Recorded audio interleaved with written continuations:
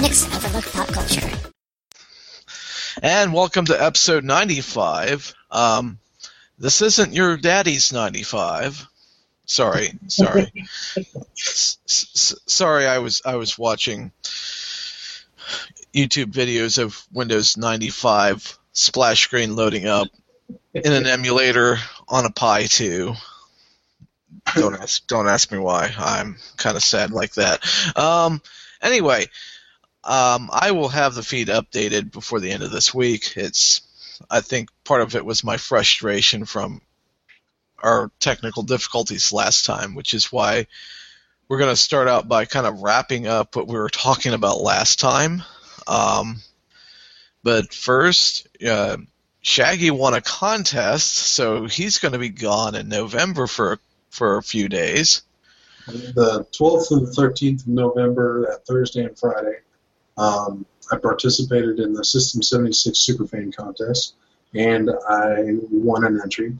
There was 10 entries, and I don't remember the other people that won, but there was a couple of people that did some things programmatically. One person was working on writing an AI for the Mycroft AI, I think it is. It came out on Kickstarter or something. Another person wrote a really simple app that just displayed the System 76 logo. I created a meme. I can share it with everybody later on. It's the greatest man in the world, and I just put some text on there that I thought was amusing, related to System 76. Anyway, it's a round-trip flight to Denver, Colorado, where their headquarters is. I get the opportunity to play video games and stuff, and I get to play with all their new systems. And mostly it's because System 76 is coming out with their new Skylake-based products. So if you go to their website right now, you'll be able to see the two systems that they've updated already are the Wild Dog Pro, which is kind of like their a smaller desktop system with a lot of power crammed into it, kind of halfway between Mini ITX and ATX. So it's really interesting. And then they've also got their Serval workstation laptop that has, now with the Skylake processor, it has a full-blown desktop-grade CPU in it, which has the Core i7 6700 or a choice of the 6700K, which is overclockable. And one thing I'm really interested to see is whether or not they're going to allow the overclocking from within the BIOS or something like that, which I may or may not tweak with because I've never messed with the voltages, and I don't want to break their stuff. So I'll find out when I get there. It sounds, and full desktop processor, meaning the battery's not going to last very long. Well, considering that it's an 18.4-inch laptop with high-grade GPUs, like you have the choice of either a GTX 970M or GTX 980M, and those are just the regular grade, or you can get a Quadro, I think it's 1100K or 2200K, which the Quadros tend to have more video memory because you're usually working with more 3D-based rendering stuff for content creation and stuff like that, or video game development, which, as compared to a normal consumer-grade GPU, it's more based for, it can still do the content creation, video editing, and stuff like that, but it's more geared towards gaming. So, from my understanding, you're going to be able to provide feedback to Roundtable and everything else. Yeah, I'm excited for that. I don't know exactly what else is going to be involved. I know I get the opportunity to play with all their products and stuff like that. They're giving us a stay at a 5-star hotel. It's the Brown Palace Hotel there in Denver, which is like right in downtown, so it's within walking distance of everything. And the thing I found the most amusing was there's a dispensary just right down the street. So I can just walk down the street and legally buy weed. So you may be a mile high in more ways than one. Yeah, one of the recommendations, I looked up some travel information already. just so I can plan ahead of time because I'm weird like that. And they recommend that you drink plenty of water like the day before, and make sure when you get there, drink plenty of water because it's a higher altitude, and people that aren't from a higher altitude are not going to be used to it. So your body's the climate's going to be different, and you're going to lose water easily. You're probably going to sweat more and stuff like that. So they recommend drinking more water and stuff like that. So I'm just really excited to go some more farther outside of Missouri than I've ever been. Well, Curtis has us beat by that. Yes. But a couple more states past Colorado. Actually, no, it's about a state past Colorado. I've been to England. Oh, nice. Well played. But last time we mentioned how there was this possible discovery of liquid water on Mars, the treaty that prevents any of us from just exploring further because, well, we don't want to contaminate. We want to keep the environment as untouched as possible. And so now that's going to segue into other things. We're going more into robot-based exploration as opposed to human exploration because it's, well, actually cheaper to do it that way. And if I remember correctly, we speculated on whether there would be a human expedition to Mars or not, which I think kind of brought up the whole robot exploration too. Do we have any additional thoughts on all of that, or?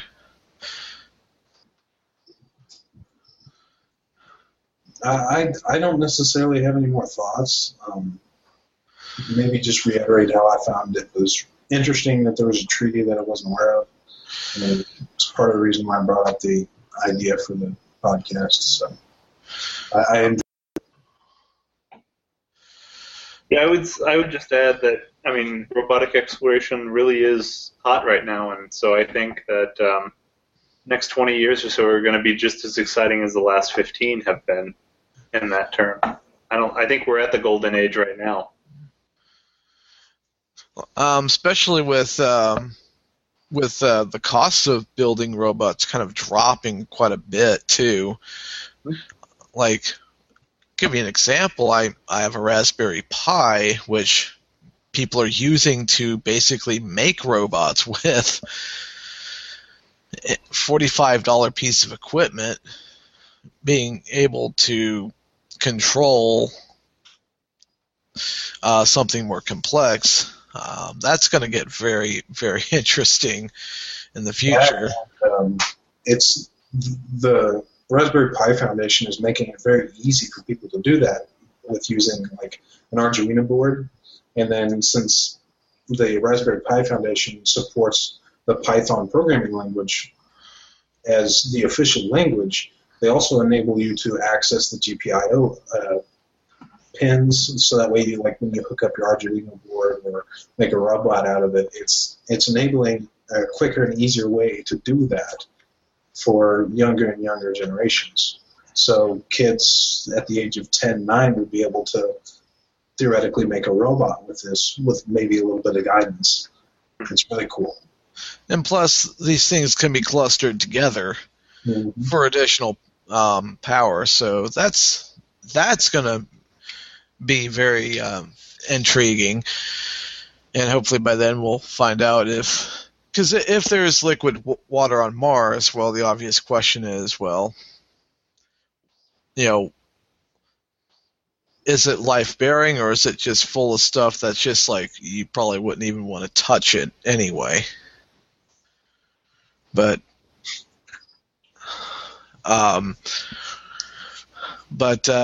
anyway, I think part of the imagination that science can kind of strike up with us is, possibilities and possibilities of possibilities, and I think that's why those who love science also love exploring fantasy too, and why we play the games we do. I've I've played board games myself. Besides video games, and I've played a little bit of Dungeons and Dragons, which is the closest thing that we have to what we're about to talk about. Curtis brought this one up because tabletop gaming involves more than just a pencil and a paper and a dice. Involves a multitude of areas, and for those watching, hold those up again so we can see them. So I have rule books, I have templates, Nice. got models, you've got different die, and that's not even everything. So it can get quite cluttered. There's figurines involved as well. Well, we like to refer to them as miniatures. Miniatures. An example of one such. Generally plastic, resin, or the old ones used to be metal, a lot of pewter. I think a few companies still do pewter. I'd imagine plastic being cheaper. It's a lot cheaper. It's also easier to model. It's easier to work with. It's lighter. It's harder to damage on the table. Right. So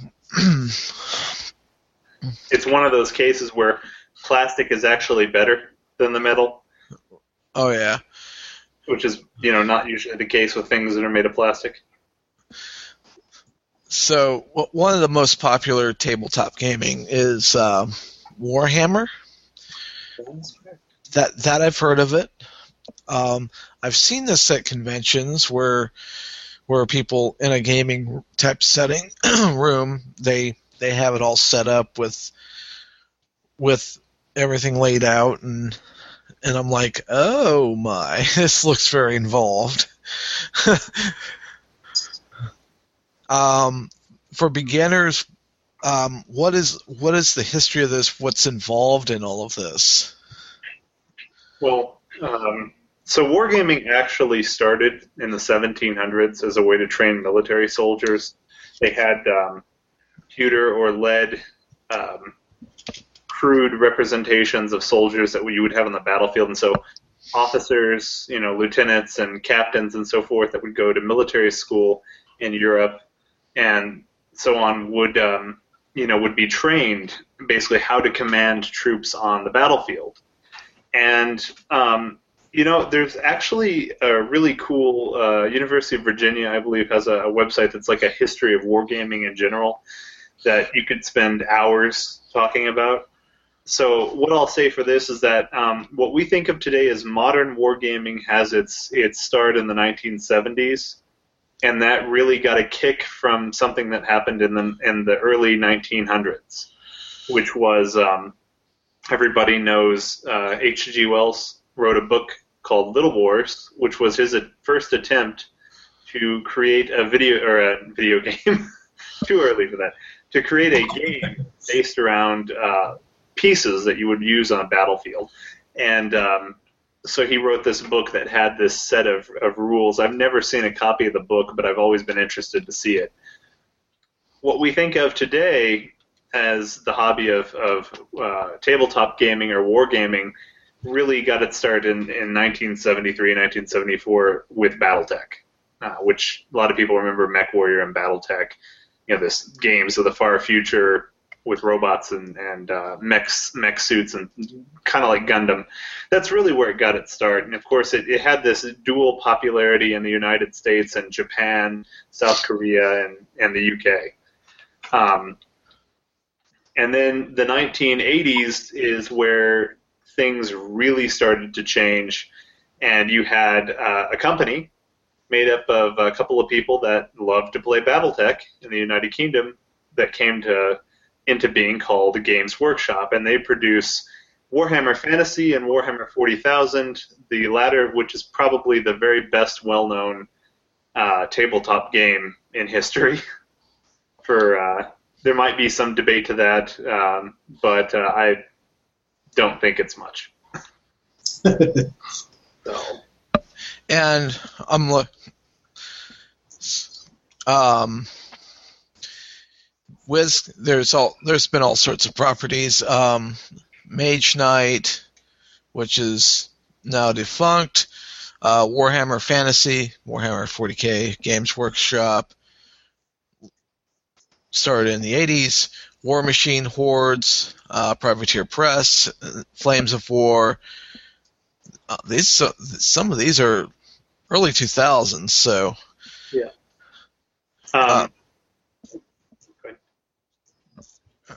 So, what is the premise of Warhammer? Oh my God, that is a loaded question. So, to give you just a little bit of hint as to why Warhammer 40,000 specifically, even more than fantasy, is really one of the most well-known, is because it has this massive collection of made-up sci-fi history and lore. I think at last count there's something like 200 plus books in the Black Library. Some of the books can go upwards of 1,000 pages of science fiction, like you would read any science fiction novel. The only difference is that they're always tied to this one story, this epic story. And what I can do is I can just read you the little blurb for what it's about. Just give me a second. I'll look that up because I lost the page. But in the meantime, while I'm saying that, yeah, Warhammer 40,000 started in 1987, and it was a spin-off from Warhammer Fantasy, which was both games are actually heavily influenced on J.R.R. Tolkien's Lord of the Rings series. There's a race, a playable faction in both games called the Eldar, which are the elves, and they're very, very much Tolkien-like elves. And so, especially more so in the fantasy version, as the sci-fi version has really sprung off and done its own thing. But it's pretty neat because I'm also a huge fan of Tolkien. So kind of to give you this is what Warhammer 40,000 is, and so this is the description. It's a game that's set in the 41st millennium. For more than 100 centuries, the Emperor of mankind has sat immobile on the golden throne of Earth. He's the master of man by the will of the gods and the master of a million worlds by the might of his inexhaustible armies. He's a rotting carcass, withering invisibly with power from the dark age of technology. He's a carrion lord of the vast imperium of man, for whom 1,000 souls are sacrificed every day so that he may never truly die. And so what the tagline is that to be a man in such times is basically to be nobody. It's to be one amongst untold billions of humans spread across the galaxy. And it's basically to live in the cruelest and most bloody regime imaginable. You're supposed to forget the power of technology and science, for so much of it's been forgotten. Forget the promise of progress and understanding, for in the grimdark future there is only war. There is no peace amongst the stars, only an eternity of carnage and slaughter and the laughter of thirsting gods. And so when you think about sci-fi, a lot of people will think about Star Wars or Star Trek, which kind of even Star Wars has this positive spin on things. There's technology, there's space travel. Warhammer 40K is like the most dystopian, brutal, horrible place you would ever want to live in imaginable. So it's kind of like Fallout in that sense? Basically, yes. A series of Fallout games, you really don't want to be in that setting. Right. Even if you put some humor and stuff into it, it's just dark, grim, and dismal. Right. There's literally like 100 pages of just background that will go through the timeline from 10,000 BC to the 41st millennium. So about 50,000 years of history from man coming from the caves to going to being a spacefaring civilization, and then to the fall of mankind. And so in the general sense, what happened was there was a man named the Emperor, and he was there are these entities in the game called Chaos, the gods of Chaos. And they're actually aliens from a parallel dimension.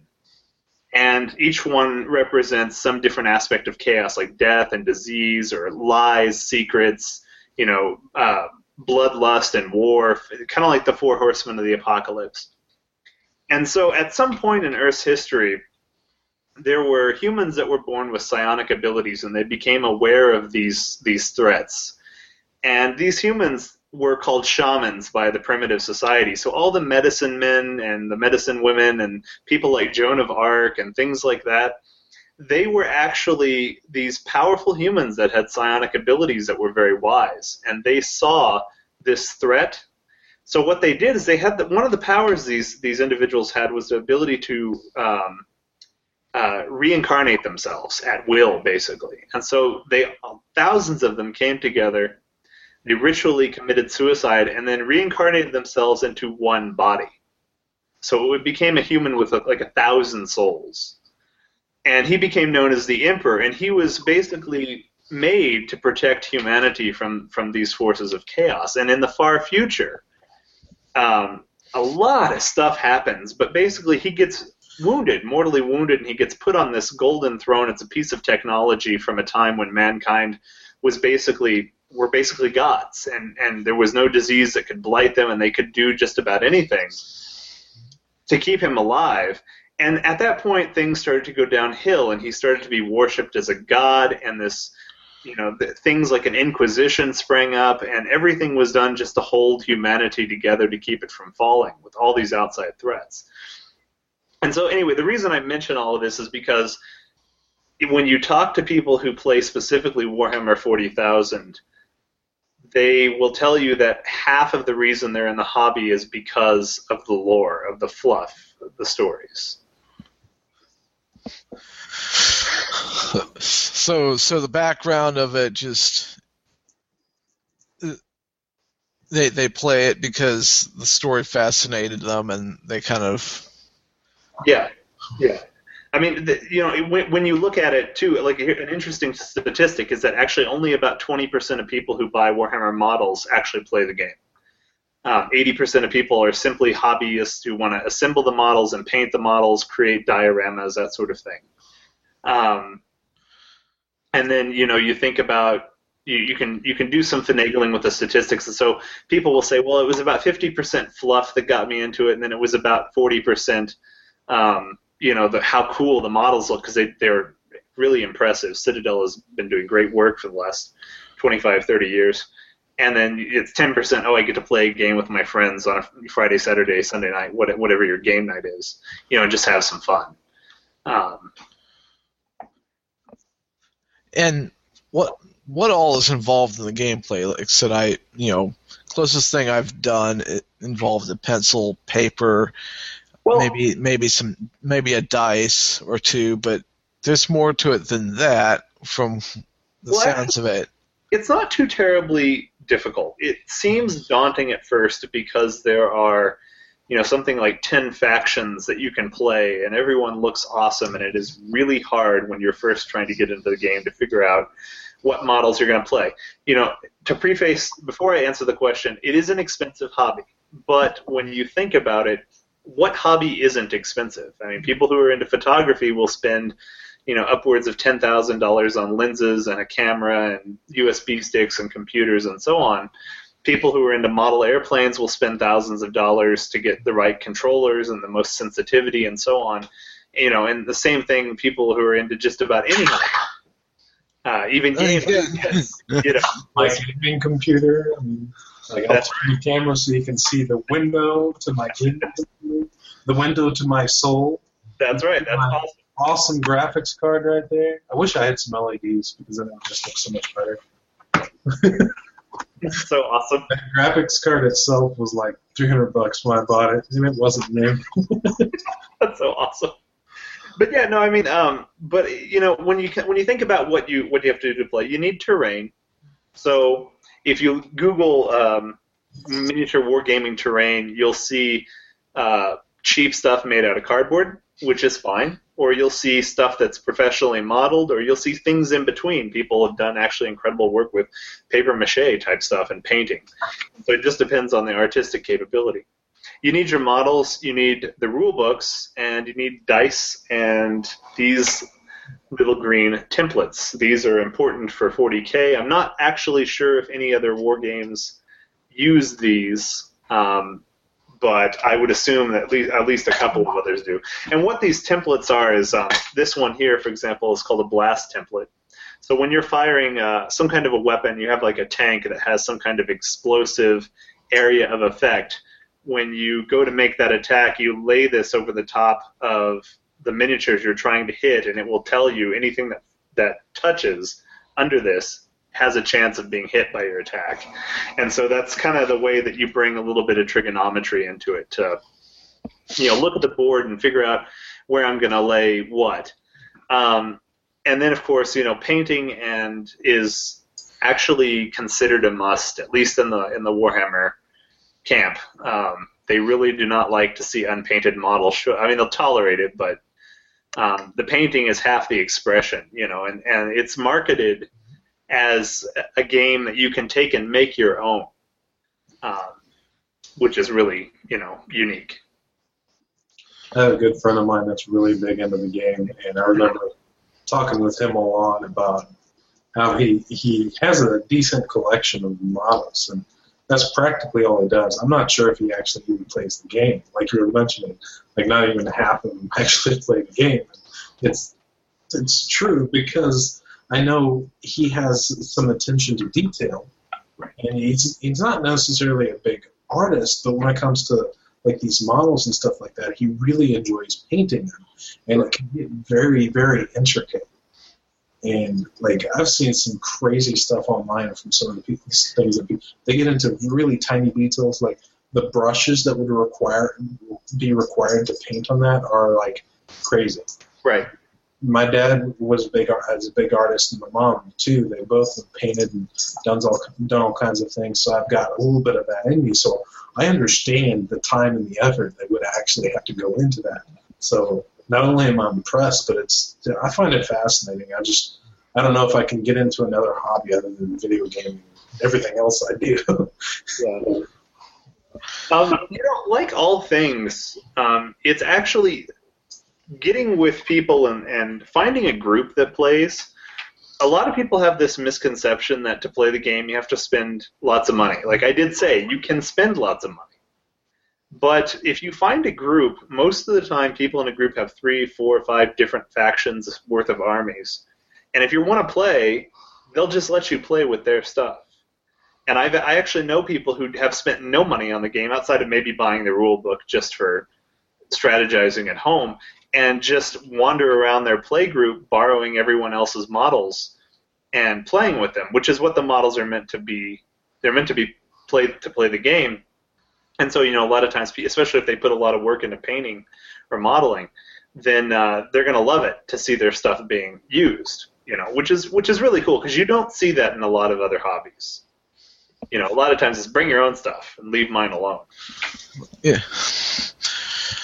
Yeah, so basically this would be a perfect thing for, say, if you want to form some campus organization, this would probably be a good thing to form if you're into that sort of stuff. And because that would be, it reminds me of the anime club where in the beginning, getting a good collection of that stuff was expensive, and joining a group would be the best way of finding out more about your shared interest without spending a whole lot of money. That's right.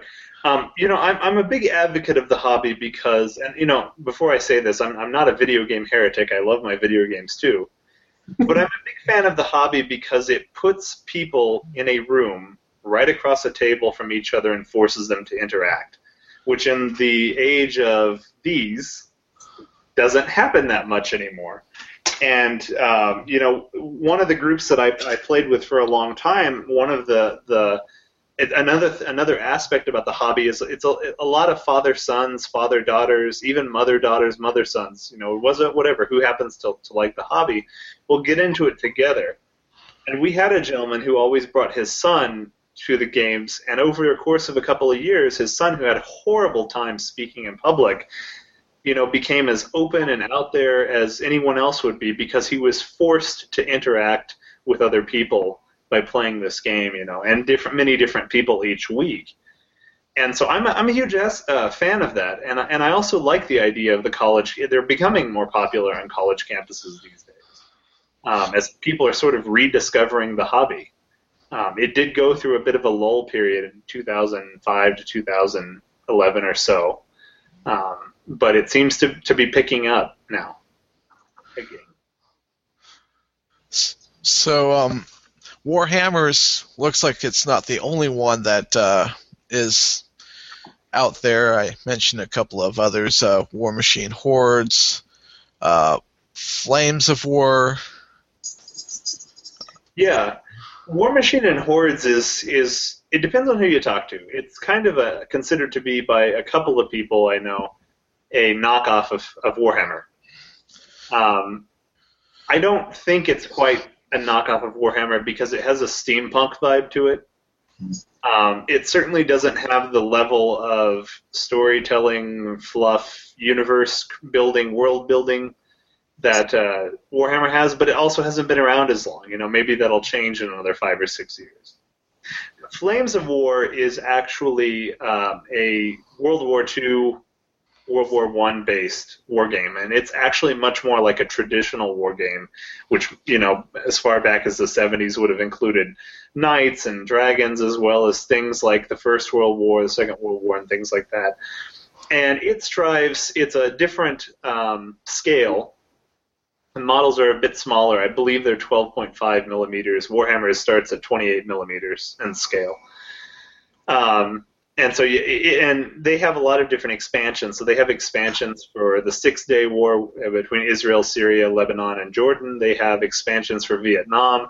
At some point, I'm sure World War I will be coming. They've just really started to get popular here in the last 5 or 6 years or so. And then Mage Knight, you mentioned, I actually wanted to touch on that because that's actually the very first war game that I ever saw. And it is the game that birthed the clicks system for people who know HeroClix, which is still very popular to this day. Mage Knight was the very first one to make use of that system where all the rules, instead of being in a book or on cards, are right on the miniature on a dial that you can turn. And you don't need anything but dice and the miniatures and a table to play on. And it's no longer made. Actually, it's morphed into a board game in its old age, I guess you would say. But it's definitely an interesting one, and one I remember from when I was probably 10, 11 years old. So there's all kinds of links. You mentioned Virginia. Their university has history on that. Bell of Lost Souls is their tabletop news, and there's all kinds of other stuff like Games Workshop store page, Forge World UK. So Forge World is interesting, and we might want to spend a couple minutes talking about Forge World. So Forge World makes models for Warhammer and Warhammer 40K and the Lord of the Rings miniatures, which is, by the way, I didn't include that, but Games Workshop also does have the rights to produce a miniature battle game based off Lord of the Rings. And the way that they've kind of always been compared is that Games Workshop's miniatures are the little $5 light bulbs you go to Walmart and buy when you're in a hurry and you need to put a light bulb in your kitchen. And Forge World light bulbs are the $200 halogen light bulbs that you buy when you're trying to put it in, get lighting in your mansion. Forge World makes some incredible, absolutely incredible stuff. I think at least half of it isn't even from, the main game. They actually even produce their own rulebook supplements. And since they're owned by Games Workshop, they're a subsidiary company, totally fine to do that, And they produce some of the most impressive and most expensive stuff in the game. Buying from Games Workshop, buying one army, a typical person's going to spend around $400, maybe $600, depending. Some factions require more models than others for the bigger, larger games. But on Forge World, I mean, I'm looking at a couple of minis right now that cost $3,000 just for one thing. Oh.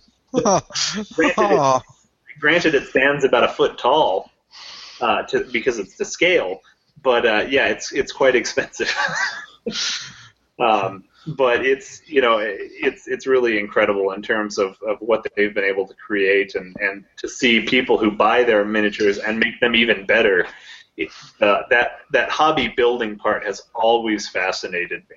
It has always been one of the main attractions to the game, because I have seen people do things with basing, and they'll show me examples of like the first miniature they've ever painted, and it looks like somebody vomited paint onto a piece of plastic. And then, they'll say, and this is what I did 2 years later, because you'd think, it's actually not that hard to learn how to paint them, and it's simple techniques that you learn. If you get an airbrush, it gets even easier. And with just a little bit of practice, it just picks it. So it's not like when people think about painting like Alan Beardstad or Picasso or something like that. It's actually a much more rudimentary style of painting. It's a lot easier for people to pick up, which I think is always interesting. Well, I think the reason why it would probably be easier is because you have a 3D frame of reference rather than painting on a 2D canvas. Right. From my experience, from like the art class that I had, and from having an artistic background from my parents and stuff like that, I hate painting. I absolutely hate painting. It upsets me because I'm not good at it. And a lot of artists, if they're really truly an artist at heart, they're going to get more upset when they screw something up. And you'll find that if you really know some artists, if you know them really well, they're going to get upset and angry. And my dad, I've seen him have his moments. And then no two artists are going to agree on the same thing, on the execution of what they're working on. And I've seen my mom and dad bicker back and forth over some paintings before, and it's hilarious.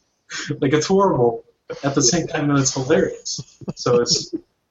Well, I mean, in 40K, we'll even tell people, we don't even care if you just dump red paint on them. Just make sure when they come, they're painted. I mean, and we've seen, I mean, I have seen some of the most bizarre, I have seen pink-based My Little Pony conversions of Space Marines, which, when you think about Space Marines, they're these fearless, angels of death in the Imperium, this big power armor and big guns, and they murder everything in the field. Motifed up like My Little Pony or Rainbow Bright, I've seen people who have made, because they couldn't afford minis, they bought a whole bunch of wholesale bases, and then got a bunch of sticky tack from Walmart and made sculptures, and then used a hardening agent and stuck them to the base and been like, I'm just using this as a proxy because I can't actually afford to buy anything. And it kind of barely resembles, a demon or an elf or something like that. It's just funny. And people will, when you bring that in, too, that what I think is cool is that people will look at it and they'll go, okay, let's play a game. In a lot of other games, people go, you don't have the real thing, then you can't play with us. And I really, that's one of the big things about the hobby that I really like, is how welcoming the community is. Just about every group I've ever gamed with has been way more concerned about having a good time than they are about being competitive. Not to say that there aren't competitive players, there are. But it seems like in this game specifically, I play Magic the Gathering too, and it's just, these days, it's chock full of competitive. 40K, not so much anymore, which I think is a good thing. I think that's why little kids and their fathers and moms and so on are able to play it just as much as college students, high school students, and so on.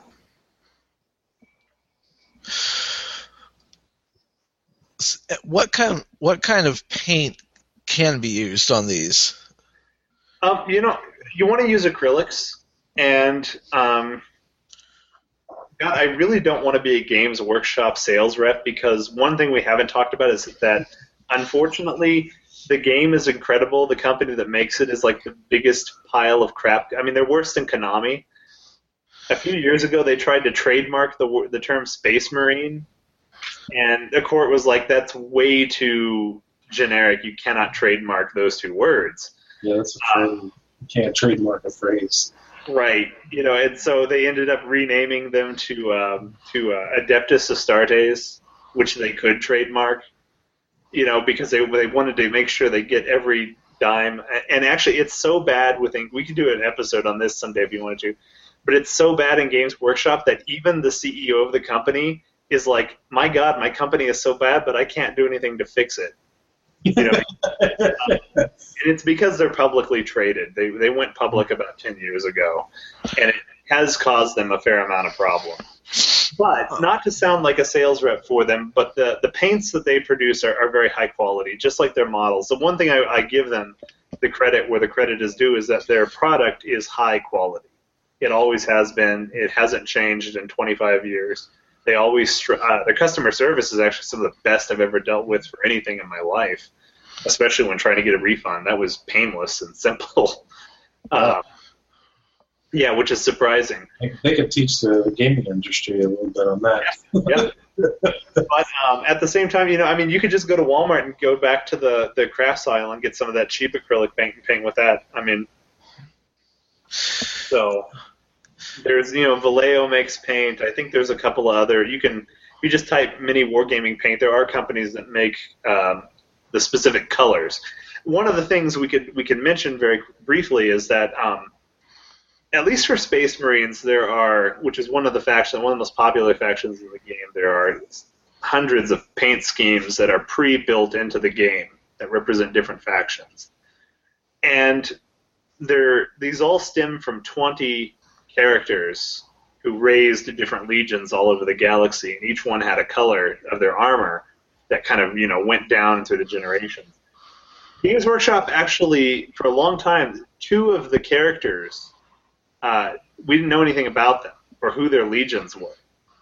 And people would go wild with these fan theories about, background stories and hidden conspiracies and all this stuff until one day, Games Workshop, they actually came out and they said, look, we left 2 spaces open so that if you didn't want to paint based on something we created, you can make up your own paint scheme and just say, oh yeah, they're that guy, that legion, that's where they came from. And so it was actually, it was never done as like some kind of story plot conspiracy or anything like that. It was just simply, a way to give an outlet to keep your stuff in the canon of the game, even if you decide to paint your Space Marines My Little Pony pink. And you mentioned that Games Workshop is publicly traded. They are trading on the London Stock Exchange, I'm assuming, yes, at nearly 560 British pounds. Yeah. And that's like what in U.S. dollars? I'm trying to... It's going to be close to 1,000. They're not quite... a pound is not quite double $2 yet. I was going to say, it sounds like it would have been like $700-800, but I know that was a low ball. So yeah, I think 1 British pound is like $1.40, $1.50, something like that now. Right. When I went to the UK back in 2005, I actually went to a Games Workshop store, which was pretty cool. My aunt didn't understand at all, but I thought it was cool. The pound was like $2, so it was really expensive. Something was $7. It's like, wow, that's $14 that I'm paying. So basically, in U.S. dollars, they're trading at like $861.59 a share. Yeah, that sounds about right. It's closer than I thought it was. And I'm trying to see, do they? Oh wow, they have like a nearly 4% dividend gross yield. So no wonder the CEO is like, I can't fix this. Yeah, it's kind of one of the big. It seems like it's stable, and so there's been no hint that the company's going to go out of business or downsize or anything for a long time. So fans are like, okay, well, we're just going to keep playing our game. Please don't take it away from us. However, on the other side, you do have 25 years worth of models and books. So at this point, if something were to happen to the company, you might not ever get new stuff again, but you certainly the game could be played for another 100 years easily, which is pretty cool. They're still coming out with new stuff now. Like every year they're coming out with a bunch of new stuff. And the only reason I know that was from a buddy of mine. Yeah. 7th edition 40K just launched, and in terms of Warhammer Fantasy, that which shall not be named, which is Age of Sigmar, has just recently launched, and that is where they basically took a giant poop on everything they had built for their fantasy world over the last 20 years. And they had there was an apocalypse, and that world was destroyed, and now we have Warhammer in a new world where we can make it look more like 40K, and hopefully it'll sell more. And, the fan reaction has been mixed. I mean, people, I actually have not demoed it, knowing how difficult old Warhammer Fantasy was a very different game from 40K, even though they were based on the same rule set. And so from what I've heard, the rules are so much better. However, the models and like I said, that story that people are drawn to this company for doesn't quite exist for fantasy anymore. And so that for people who really care about that stuff, it's kind of taken a bit of a hit. But 40K is their number one selling product, and I understand why they want to consolidate and try to get as many people to play their IPs as possible. About 3 years ago, Games Workshop had this huge cull. They used to have an entire section of specialist games, things like Blood Bowl, which was Warhammer Fantasy Football, with orcs and goblins and chaos demons, and it was a hell of a lot of fun. They had Necromunda, which was basically tabletop D&D in the Warhammer universe. They had Battlefleet Gothic, which was Warhammer as space naval battles between battleships and carriers and things. And after several years of them not selling very well, they ended up just axing the entire line of their specialist games, which is kind of unfortunate because there were, like I said, Blood Bowl has just had a PS4, Xbox One, and PC release just a couple of weeks ago for Blood Bowl 2, the video game, which has done very well. The first one did very well. It's still played on Steam a lot, as far as I know. And that's something else to mention is actually Games Workshop has ventured into electronic gaming as of recent with their IPs. We've had a number of games come out. Dawn of War was a StarCraft-like RTS 40K. There was one called Mark of Chaos for fantasy. Space Marine was a 2011 tactical third-person shooter. They've had some really good electronic games that have come up over the last 7-8 years, too, which is pretty cool because it's helped to expand the intellectual property to the gaming market. So in order to take the company private, you would have to practically be a very rich person. Yeah. Good God. Yeah. It would not be cheap. Oh. So now we don't have as much storyline to draw people in with, which... Well, that's only for fantasy, not for the 40K. That's only for the fantasy version of the game. So now they're emphasizing 40K and more 40K. Right. So, oh man, you had me at the part where there was this human emperor that's with a rotting carcass. Yeah. I'll post a link for you to go to the wiki page. The wiki page has a condensed history. I read through it the other night just to kind of refamiliarize myself because been talking with friends about it lately. You can read through it in about 45 minutes. It's probably 22, 25 pages, and it'll deal with everything from basically the beginning of the universe, the history that they've created, to the 41st millennium, which is the current. Right now in the game storyline, the current year is 999 of Millennium 41, so that would be read as the year 40,099, 999, excuse me.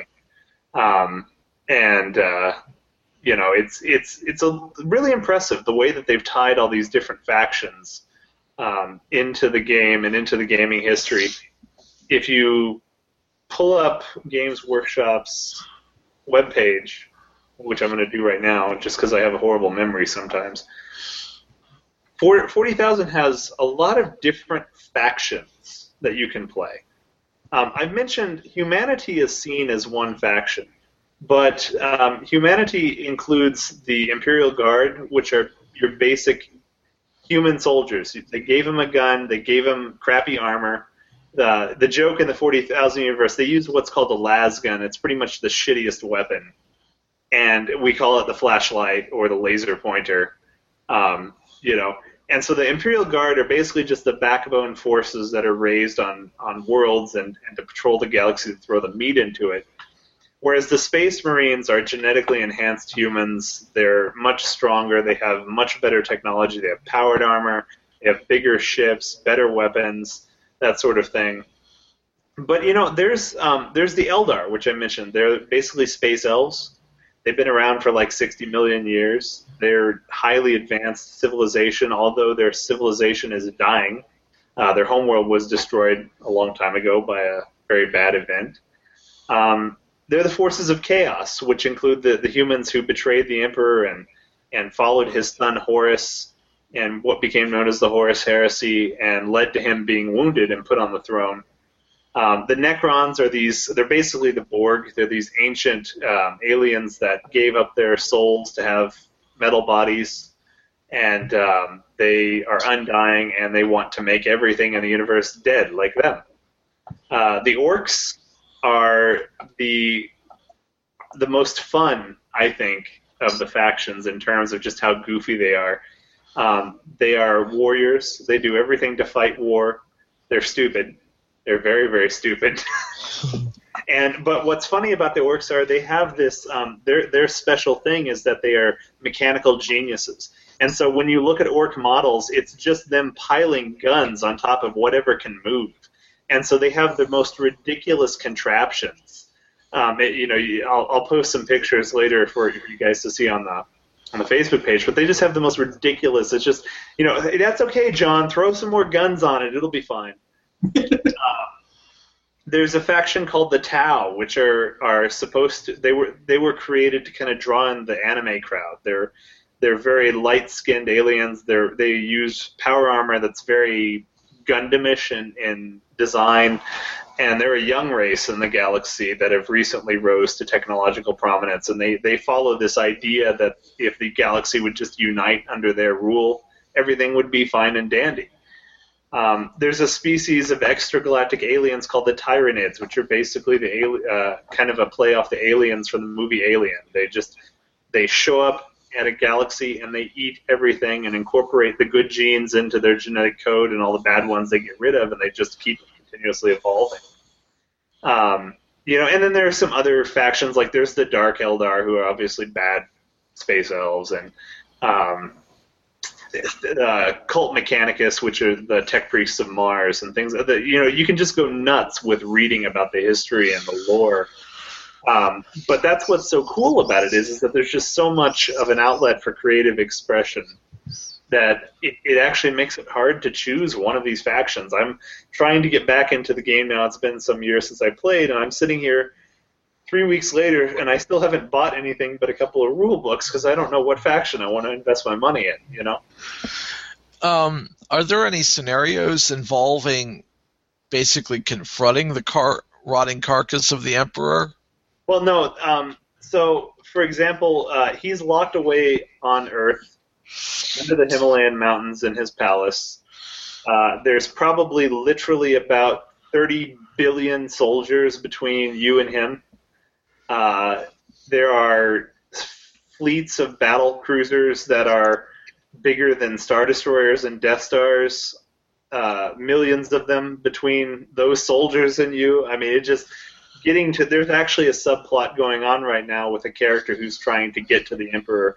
There's a group of people in the story that believe that the fact that the Emperor is being kept alive by this piece of technology is preventing him from reincarnating, which is actually leading to the downfall of humanity. And so there is a character who's trying to get there to basically kill him, to free him. so that he can reincarnate. But the problem is that you have to understand about the story is that after he fell and was put on the throne to be kept alive, this piece of technology, a religion sprang up around him. And it's that zealous religion. People in this universe, humans, believe the emperor is God, and there's an inquisition that enforces that, and an entire ecclesiarchy that enforces that belief, because without a common belief, humanity would just fall to infighting. And so there's people who, are afraid of, well, what happens if he doesn't reincarnate? Now we don't even have something to unite under anymore. But that time is coming. In lore, the most recent event that has happened is the tech priests of Mars have discovered cracks forming in the Golden Throne, and they don't know how to repair it, because so much of that technology has been lost over 10,000 years that he's sit on it. Oh. But scenario-wise, there are tons of... That's one of the other things that's cool about the game, is you don't just plop your models down on a table across from your opponent and just go at it like a team deathmatch. There's things like take and hold the objective, capture the flag, assassinate a specific unit. Objectives can even change mid-game. It goes so far as to incorporate rules for fighting at night, which is kind of cool to me, because you don't see that in a lot of other games. You don't see that level of detail. Am I boring you guys? No. No, it's really fascinating. So basically, even things that let you create your own games like RPG Maker don't even take those kind of factors and throw them in as possibilities.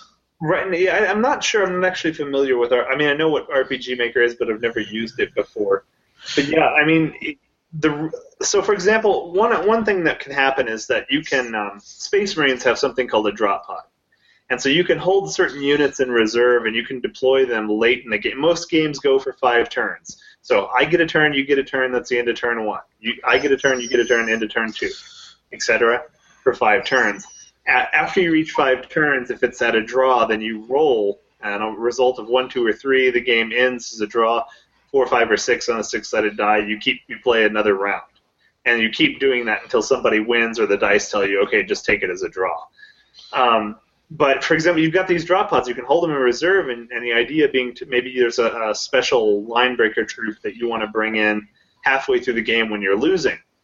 Well, when you bring it in, it has a chance to fail and hit somewhere else on the board, to hit off the board, which means I've seen it where people, it's like my drop pod lands on the floor, so the units basically die.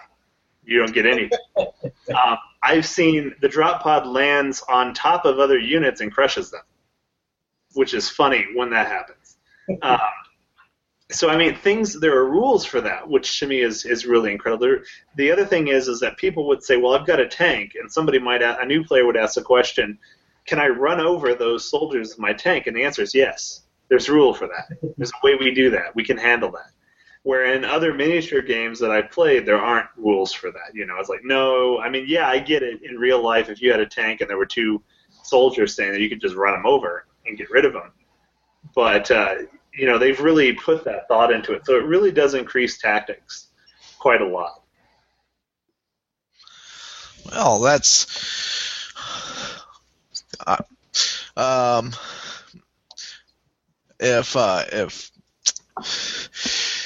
If I ever get enough spare time, I may look more into things like Warhammer down the road. This is a perfect example of something that has a dedicated following, but you don't hear about very often. And That's why I suggested it, because this to me feels like Nixed culture. What you created the Nixed report to be about. Because the part about overlooked pop culture is something like that that's very popular, has a good following. Hell, the company that's publicly traded in London does very well, and yet there are misconceptions like, well, yeah, it's expensive. You can spend a lot of money, but you don't always have to, and everything else. So if I were to own a mansion one day and I wanted to kill a lot of time, I would probably spend a lot of it on painting, basically miniatures and everything else. It's very cathartic, you know. I mean, I've had days in the past. Like I said, I haven't been in the hobby for about 4 years now, 5 years almost, since I came to New Mexico. But I had days when I was still, you know, working a job back in Missouri, going to community college, night school, and things where it'd be such a shitty day. I'd come home and I'd just like, I'm gonna paint. I'm gonna get some tea. I'm gonna turn on the Adult Swim, and I'm gonna paint for the next hour and calm down. And it would really work for me. I mean, you know, after just 20 minutes or so, I'd be really calm. My blood pressure would be down, and I'd be pretty happy and just be painting along and enjoying it, which is kind of cool. I mean, I like that aspect of a hobby like that. Well, any ideas for future episodes along these lines? Well, if you guys want to take a break for a couple of weeks and maybe come back and revisit the topic, we could look at maybe we could do kind of like an imperial history. You know, I told you there's so much storyline. We could just have a gather around the fire with Uncle Curtis, Grandpa Curtis. We'll read the history of the Imperium and discuss it. And I can post some links. That way we can all do some research and discuss maybe something you find interesting. Because, I mean, there's a lot of interesting things that they've incorporated. Some characters from the game mimic real historical figures. There's a character by the name of Lord Solar Makarian, who is basically the 41st Millennium's version of Alexander the Great. He conquered 1,000 worlds for the Imperium, and it was only as his fleet approached the edge of the galactic space that his soldiers wouldn't go any further. They turned around, and he died of a fever. Sound familiar? Yeah. Very familiar. And so they have incorporated a lot of historical stuff. So, I mean, if we want, we could do that if you guys are interested. I like the idea, honestly. I mean, this whole time that I've been listening to you talk about this, it's just making me want to go play Dungeons and Dragons. I'm telling you, you have Steam, right, Shaggy? Yeah, unfortunately, I've got so much invested in Steam. If you get some time, or I know they'll be on sale during a Steam sale. Warhammer 40,000 Dawn of War is a strategy game. I've seen it. Yeah, you can buy it as a bundle. It's excellent. It's not quite the tabletop version, but it's one of the things that has kept me occupied when I couldn't play the tabletop version. And it'll give you a good, you know, view of what the hobby is like. It's not the same, obviously, as a video game strategy, but it's good. And you know, I think I bought it on Steam a couple of Christmases ago, because I used to have the CD version, the actual physical version. I bought it on Steam, I think, on sale for like $5.99 for the game and all 3 of its expansions. You know, and there's a lot of modding in the modding community for the game still too. So, and same to you, Tommy. I don't know if you have like a Steam capable machine, but I recommend the game, and I recommend it to the viewers as well. It's a lot of fun. I do have Steam on 2 of my machines. The one we're doing this on, and that one too. So, and it came out in 2004, so you don't really need any powerful system to run it. You know. It still looks good, but it's dated. I mean, you can tell. But I was also thinking the other day about other topics that we could do. And have we ever done anything literary on this show? The closest thing was in the infancy of this show where we talked about 1984, but that was a long time ago. That was before I was on the podcast. Yeah. That must have been with Stephen Kelly. Yeah. Okay. Well, I was going to say, if you guys wanted to like look at sci-fi or fantasy novels, Lord of the Rings, you know, I'm always game to talk about Tolkien. We could definitely do an episode on Tolkien in general. And I mean, the only problem that I ever had with picking up one of his books and trying to read it is that it's not that it's bad. His books are amazing. Okay, the movies cannot compare to the books at all, and they did an excellent job at the movies. The movies were great. The movies were on an epic scale, but you cannot touch the epic scale that he had in the books. And what I mean by that is that, like, the one book that I picked up that I read a little bit, didn't have much choice. I had to pick one, and I couldn't find the first one. So I picked up The Two Towers. When I was in high school, I had to do a book review. I don't even remember if I ever finished the book. I don't think I could. Because you pick it up, and if you've never read Tolkien before, you're in for a surprise. If you're a big reader or anything like that, if you like heavy plot and stuff like that, he's got a heavy plot there, but the problem is you have to get through 15 pages of a description of a blade of grass before you get to the damn plot. Right. He goes into so much detail, and it's good. There's nothing bad about it. I don't have the patience for that. Right. I just don't. But it's good. I understand, because I had the same problem. I've read The Fellowship, and I will admit I haven't read the other two, and it took a while to get through The Fellowship.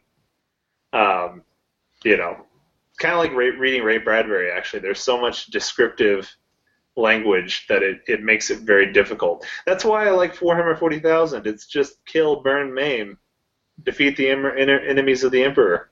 It's so simple,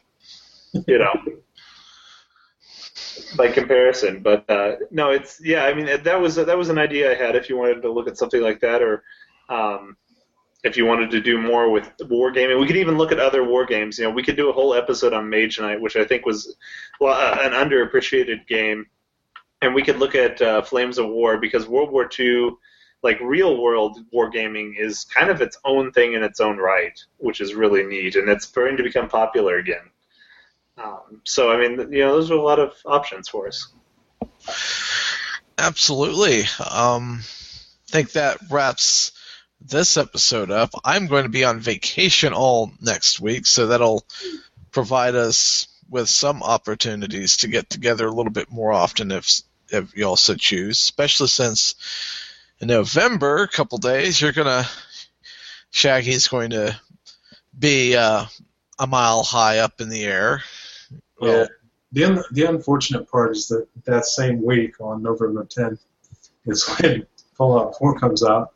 So yes. I'm torn. Oh, we should do a Fallout 4 like post-launch day episode, because I'm getting it launch day.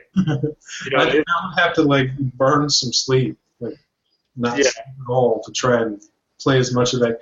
I'm so looking forward to the game because there's so much new stuff coming into it, and have we actually talked about the game at all? We've mentioned it a couple of times in our gaming episodes. I think when we talked about Grand Theft Auto, and then a few weeks ago. But I just saw the newest trailer, the Wanderer trailer. Oh, that was epic. Loved it. And it was a perfect song, too. I actually told my professor, I said, on the 11th and 12th of November, I'm sick. What? I said, if you don't see me in class, I'm sick. So don't worry about it. I figured he's old enough, he doesn't know anything about video games, we'll be good, but we'll see. Fortunately, I already took the 12th and 13th off, so I can't do it for the 11th. I don't think I could try again when I'm sick. But if you guys are interested, we could do that week or something. We could do first impressions and discuss what we've seen so far. Try to avoid some spoilers or put a spoiler warning in it for viewers. But talk about, did we like it? Did we not? I have already pre-ordered it too. I told myself I wasn't going to. It's like that's the fourth game I pre-ordered, I think. I can't. I'm sorry. The only reason I didn't pre-order it is because Socorro is such a backwater little town that I know they will have a copy of it at Walmart the day I go for it. I know. They still have day one editions of Metal Gear Solid 5. Well, and they actually just came out with a incentive for pre-ordering too. Just the day I found out, it came out the day before or something like that. There's so many different tiers of something you can win. There's T-shirts and stuff that you can get. There's 10,000 opportunities to get a T-shirt, and then the next tier is you get the T-shirt, you get something else like a little Vault Boy, I think, and then the next tier is you get the season pass for free, and all the way up to the grand prize is being able to go get a trip to go to Boston. I think you get to go to Bethesda's offices and stuff, and then you get to tour Boston and all kinds of stuff like that. So If I win it, that'd be awesome, but I don't think I'll win that. By the way, that's an orc unit, just for you to see. That's awesome. It's called a Killacan. It kills things. I love it. Yeah, it's great. Notice that. Which machine are you on right now? Just your regular computer, or? Yeah, this is my HP Walmart brand desktop that I bought a couple of years ago just for a home, desktop to watch YouTube videos on while I game or something like that. Oh, okay. Yeah, it's like, wait, that doesn't look like OS 10. No. This is it's just an HP 18 or 19-inch all-in-one that I bought at Walmart for like $400. All right. Well, that about wraps the episode up, and very, very productive episode. I'm gonna have to find out more about this Emperor person. Oh yes, I'll put some links on our Facebook, our Nick's Report Facebook page with some information. If you guys are interested. Well, Awesome. well, entertain yourself, educate yourself, empower yourself, and we'll see you next time. Peace. Yes. Yeah.